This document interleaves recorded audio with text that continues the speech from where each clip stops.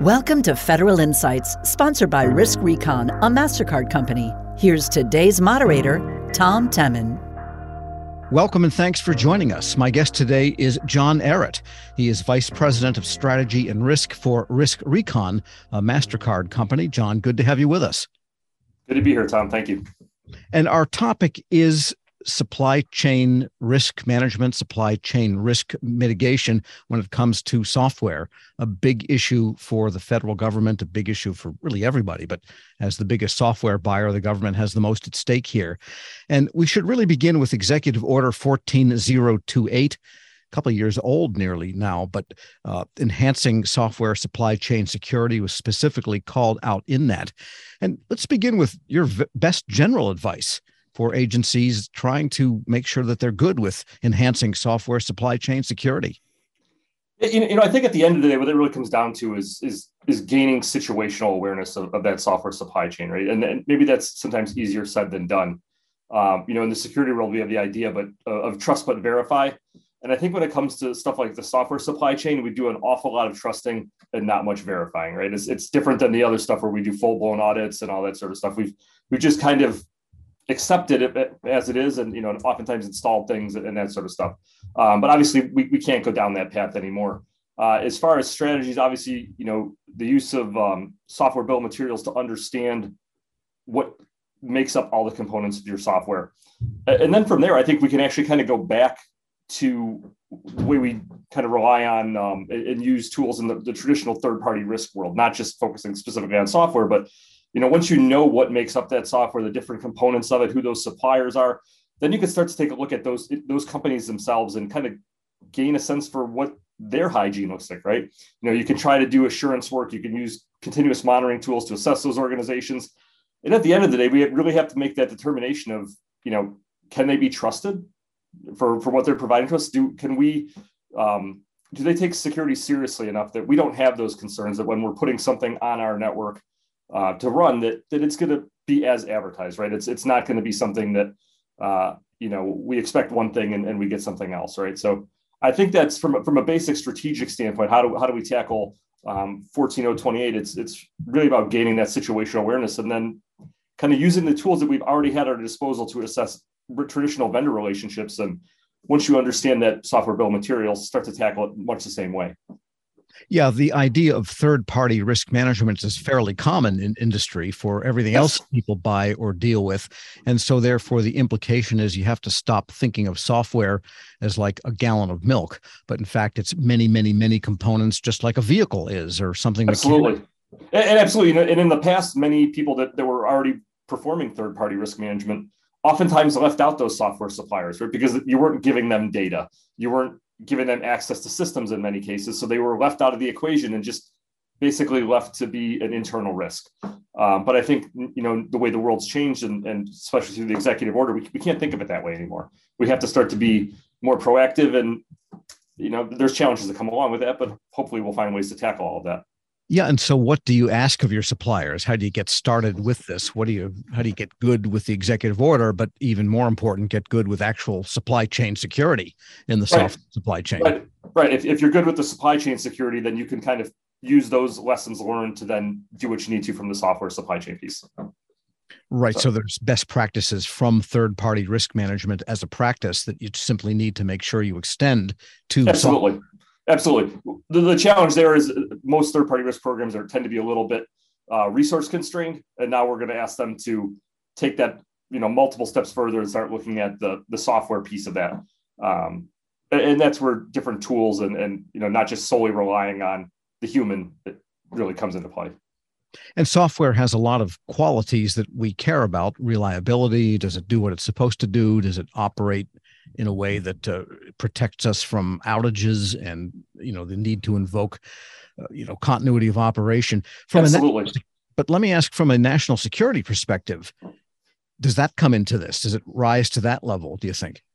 Yeah, I think it does. If in the traditional non-federal world, right? If I'm talking regular corporate America, we are concerned with kind of, are my investments worth it or not? Am I pouring money into the right place? And that's really kind of the same thing, but in the federal world, we're looking at it more from a national security standpoint. And it's not so much about did I put the right money in the right bucket, right? We want to protect the national security. And really at the end of the day, vendors, suppliers, software suppliers, they're really all agencies' new perimeter, right? We spend a lot of time, money, and effort to secure agencies, much the same way we secure corporate environments. We put firewalls and all these sorts of rules in place. But then we install software from a third party. We send data out to a different third party, right, to perform services for us. And if any one of those is the weak link, all the money we spent, the time and effort to secure that internal network that we cared so much about is really for naught, right? So in the case of the federal world, it becomes even more different because that could be a national security issue. It's not so much, hey, my banking details were exposed, something like that. It could be something that actually has an impact on the national security of the country. Something like another SolarWinds through the software supply chain could lead to a breach of critical government systems by nation states, right? Critical infrastructure shut down. When that happens, then we start to see basic necessities that get hampered and the destabilization potentially of the government, right? We saw the Colonial Pipeline, which is sort of a different spin on this, was really a ransomware event. But think if something like that happened, in the federal chain, and something was completely shut down, what that effect had. With the Colonial Pipeline, we saw gas pipelines and gas shortages in the Southeast. But if that happened, in the federal network, there could be some major implications for the country as a whole. And if we're talking about a traditional vendor where maybe they have government data, something like the Department of Defense, who relies on countless third parties. That's why we have the CMMC thing that's been put forth. They're relying on those things to help produce warfighting equipment. And what happens if that data gets exposed and suddenly, nation states have access to secrets that we don't want them to? If you ever look at the Chinese stealth fighter, it looks an awful lot like the stealth fighters that we have, maybe just different paint job. And that's the sort of thing that's a real world national security implication of supplier and even software supplier risk. Sure. Yeah. They added an engine, but otherwise it's pretty much the same. A red star and an engine, and it's like the same thing, right? But what you say when you mention SolarWinds brings up an important point, and that is not only is it important that the components that are going into your software build, your bill of materials, are themselves secure, but that vendor itself is secure in its own 100%. Supply chain. 100%, right? Because that if you can't trust that vendor to be secure, to take care of the source code that maybe they're using to build their application, you can't trust that application any longer. Right? In the past, we wouldn't have thought twice. We would have just put it on the network, and now we have to ask those hard questions. Right. It's almost like a chef. You want to make sure his or her hands are totally clean, but you also want to make sure the lettuce is clean because you know where it came from. Yeah, and you kind of think, like I have kids with allergies and with food allergies, and you kind of have to be that person now that says, well, what's in this? Did not only is there peanuts in this, but did you cut peanuts with a knife that you're using to make my meal? Like you have to know everything about what's going into it. That's the world we live in now, unfortunately. And for the most part, it's a matter of self-attestation on the part of the software vendors nowadays for agencies to be able to get at least that far in saying, people saying, yes, this is safe. I'm not sure who would tell them, no, this is not safe, but here, go ahead and buy it. But not anybody from a marketing department that's worth anything, right? Right. So how do you verify these claims? And, is there a way in which they can be trusted depending on the vendor? Self-attestations are a necessary evil in this environment, right? It's kind of the way things work, but can we trust them? Yes and no, right? I've filled out these sorts of attestations before. You tend to want to paint a really rosy picture of everything that's going on. So maybe you cherry pick evidence and that sort of stuff. So, in short, can we fully trust them? No, we actually did a study here at RiskRecon talking to third-party risk programs and asked them if they felt that self-attestation security questionnaires were accurate in depicting the effectiveness of controls in an organization. Only 34% said yes, right? So that should tell you something. As far as how do we tackle that? I think you got to utilize a vast number of tools, and it doesn't have to be, maybe not vast is the wrong word, maybe a subset of tools, not just one single tool. And the single tool in my mind is just the attestation. Are you doing this? Yes or no? People take it as gospel, but I think you have to validate that, right? If you're talking to an organization and you're asking them, do they patch their systems? If they say yes, they might give you a copy of a patching policy and a screenshot. you have to determine if that's an effective control on a really small subset of information that could have massive real world implications. So I think in that regard, I tend to advise people, if you're building a program that's going to do traditional third-party risk, that's going to look at software supply chain risk, build it like a Swiss Army knife, right? You're going to have a couple different tools at your disposal. It's going to be a combination of that self-attestation, something that can help validate the attestation, things like continuous monitoring tools, which are going to tell you if the hygiene from the outside matches what they're telling you on, the questionnaire. If they say they're doing patching, are they really doing patching? What does it look like? So I think we, while they're great and they're a necessary evil and they'll probably never go away, the attestation is only as good sometimes as the paper that it's printed on, unfortunately. And I know the people filling them out, for them, that they don't want to hear that answer, but unfortunately, we can't live in the world where we're doing much the same we were with software before, that small amount of verifying and a lot of trusting. We have to do an equal mix. And to be fair, I mean, software companies might believe their own self-attestation, but they themselves may not be totally aware of their own vulnerabilities. So that's why you need to get into that whole verification business. Absolutely. All right, we're going to get into more of that in detail, but first we're going to take a short break. My guest today is John Ehret. He's the Vice President of Strategy and Risk for RiskRecon, a MasterCard company. I'm Tom Temin on Federal Insights, measuring cyber risk in your digital supply chain, sponsored by RiskRecon here on Federal News Network. Have you been hit with a crippling cyber attack that stemmed from a third-party vendor? Executive Order 14028 calls for changes in cyber supply chain risk management to help agencies work with vendors more securely. RiskRecon, a MasterCard company, gives you the visibility to understand and act on risk in your cyber supply chain, giving you the clarity you need to do business with vendors who meet all compliance standards. Don't wait. Learn more today at riskrecon.com. Welcome back to Federal Insights, measuring cyber risk in your digital supply chain, sponsored by RiskRecon, a MasterCard company here on Federal News Network. My guest today is John Ehret. He's the Vice President of Strategy and Risk for RiskRecon, and I'm Tom Temin. And let's get down to some of the technologies and tools you specifically need. We were talking about self-attestation, that everything is hunky-dory by software vendors, which is okay as far as it goes. But I think they want to be verified, if nothing else for their own knowledge. But you as the software buyer, the agency as the software buyer, needs a little bit more than that. So let's talk about some of the specifics of making sure that that supply chain of your software is in fact secure. Sure. And I think the first one that everyone will start with is going to be that self-attestation. As much as we say that it might have some holes in it, it's a point in time sort of thing. It still has some value and it has some things that traditionally we'll always have to do. But I think you marry that with things like, a continuous monitoring tool from a cyber perspective that's going to give you kind of what happens in between those point in time assessments, the validation of what they're telling you in that self-attestation.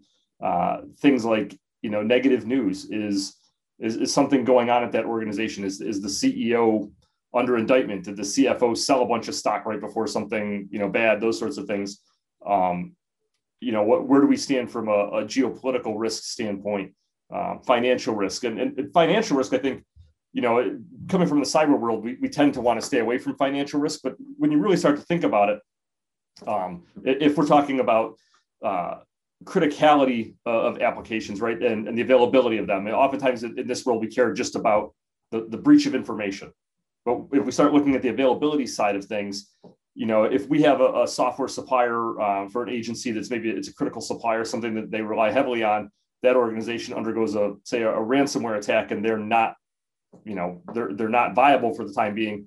If you marry that information with the financial risk information, maybe that particular software supplier was kind of tenuous when it comes to their financial health.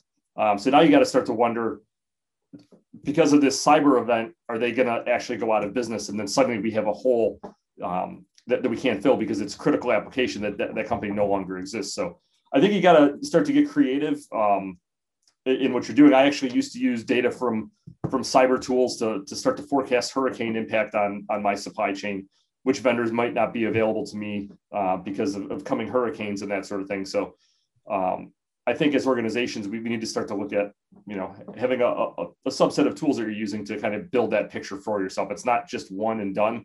It's a continuous thing, because risk isn't a once a year thing. Risk is, it changes dynamically every hour or every minute or every day, right? Yeah. So in other words, the balance sheet, then a third party look at some of those things and external events that are reported, especially if they're a publicly reported company, that would happen to them.